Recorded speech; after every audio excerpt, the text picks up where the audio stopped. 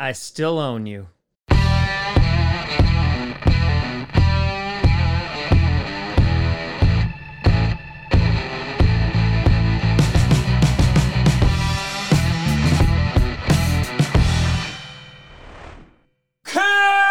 Posse Packer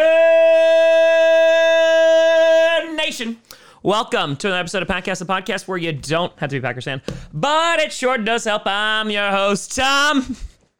Everybody's going to be making that I Own You shirt tonight, Grossi, and today we're going to be breaking down the Green Bay Packers victory over the Chicago Bears 24-14. Before we get to that, I want to do a big shout and thank you to some brand new Patreon and YouTube members. First, over on the Patreon side of things, we have Billy Solon, and over on the YouTube side, we have NWO Matt125, Trayvon Holloway, we have Red Pats 85, Mitchell Sanford, Soul Train, and German Gonzalez. A big shout out and thank you to you all. So, folks, it was Bears-Packers week, the oldest rivalry in the NFL, and though it hasn't been as competitive in previous years, ever since Aaron Rodgers really has gotten there, there's always a sense of competition that goes on between these two teams, and boy, oh boy, do these fan bases not really like each other. And you saw that in the stream, you saw that on the internet, but at the end of the day, the Green Bay Packers won once again. Rodgers, 17 for 23, 195 yards, 2 touchdowns, was sacked 3 times,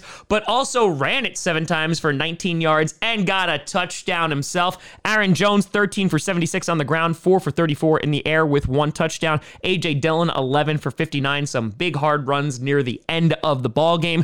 Davante Adams was the leading receiver, 4 for 89. Allen Lazard having a great game. This game was close. It was a close game. The Packers started slow once again. It kind of seems to be a theme going on this season, but they were able to kind of compose themselves a little bit. The defense definitely picked up, shutting out the Bears the second and the third quarter. Kenny Clark had 3 tackles on the day, 2 sacks, which were back-to-back, which were so clutch. Jonathan Garvin having a great game, had a tackle for a loss as well as a sack. You had an interception from Savage, who wound up leaving the game with an injury. He was in concussion protocol. In addition, you had Adrian Amos almost have an interception, but we'll talk about that when we start talking about the officials. Over on the Bears side of the ball, you had Justin Fields going 16 for 27 for 174 yards, 1 touchdown, and 1 interception. Khalil Herbert, who looked real good, 17 for 97 and a touchdown, and their leading receiver was Allen Robinson with 53 yards.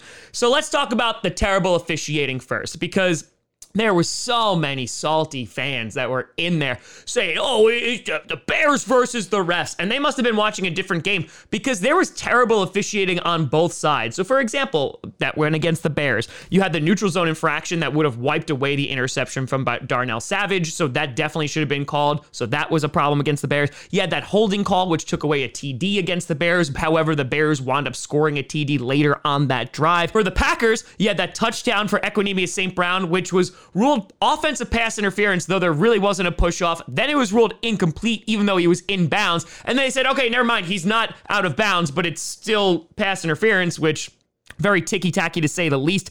In addition, you had that potential face mask on Aaron Jones. As I was talking about before, you had Adrian Amos, which it was like this close. You could argue that that was an interception.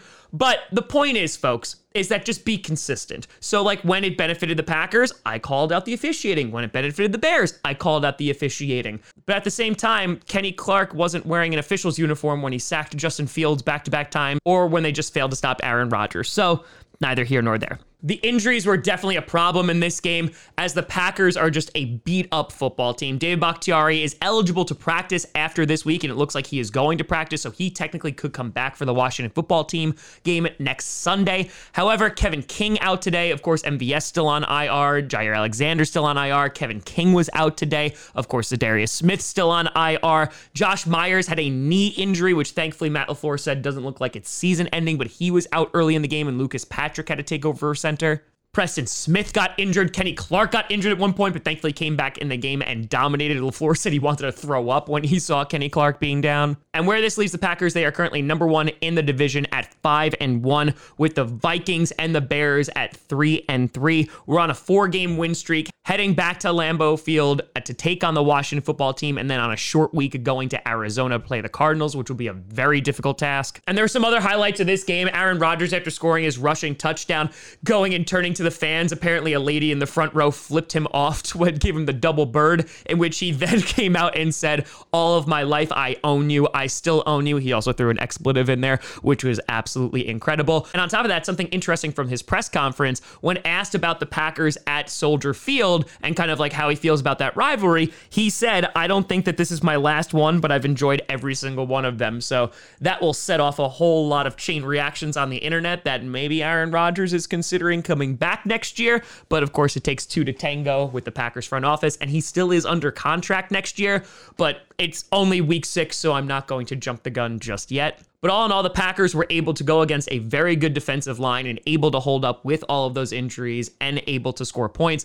Shout out to Joe Barry for being able to adjust and put more pressure on Justin Fields, which definitely impacted the game. And I think the ultimate lesson that we learned is that if you're Robert Quinn, I don't know how you haven't learned this yet, you don't mock the belt, because Aaron Rodgers has a tendency to make you regret it. But let me know what you think down in the comments below. How do you feel about the Green Bay Packers playing today? How do you feel about them in the future?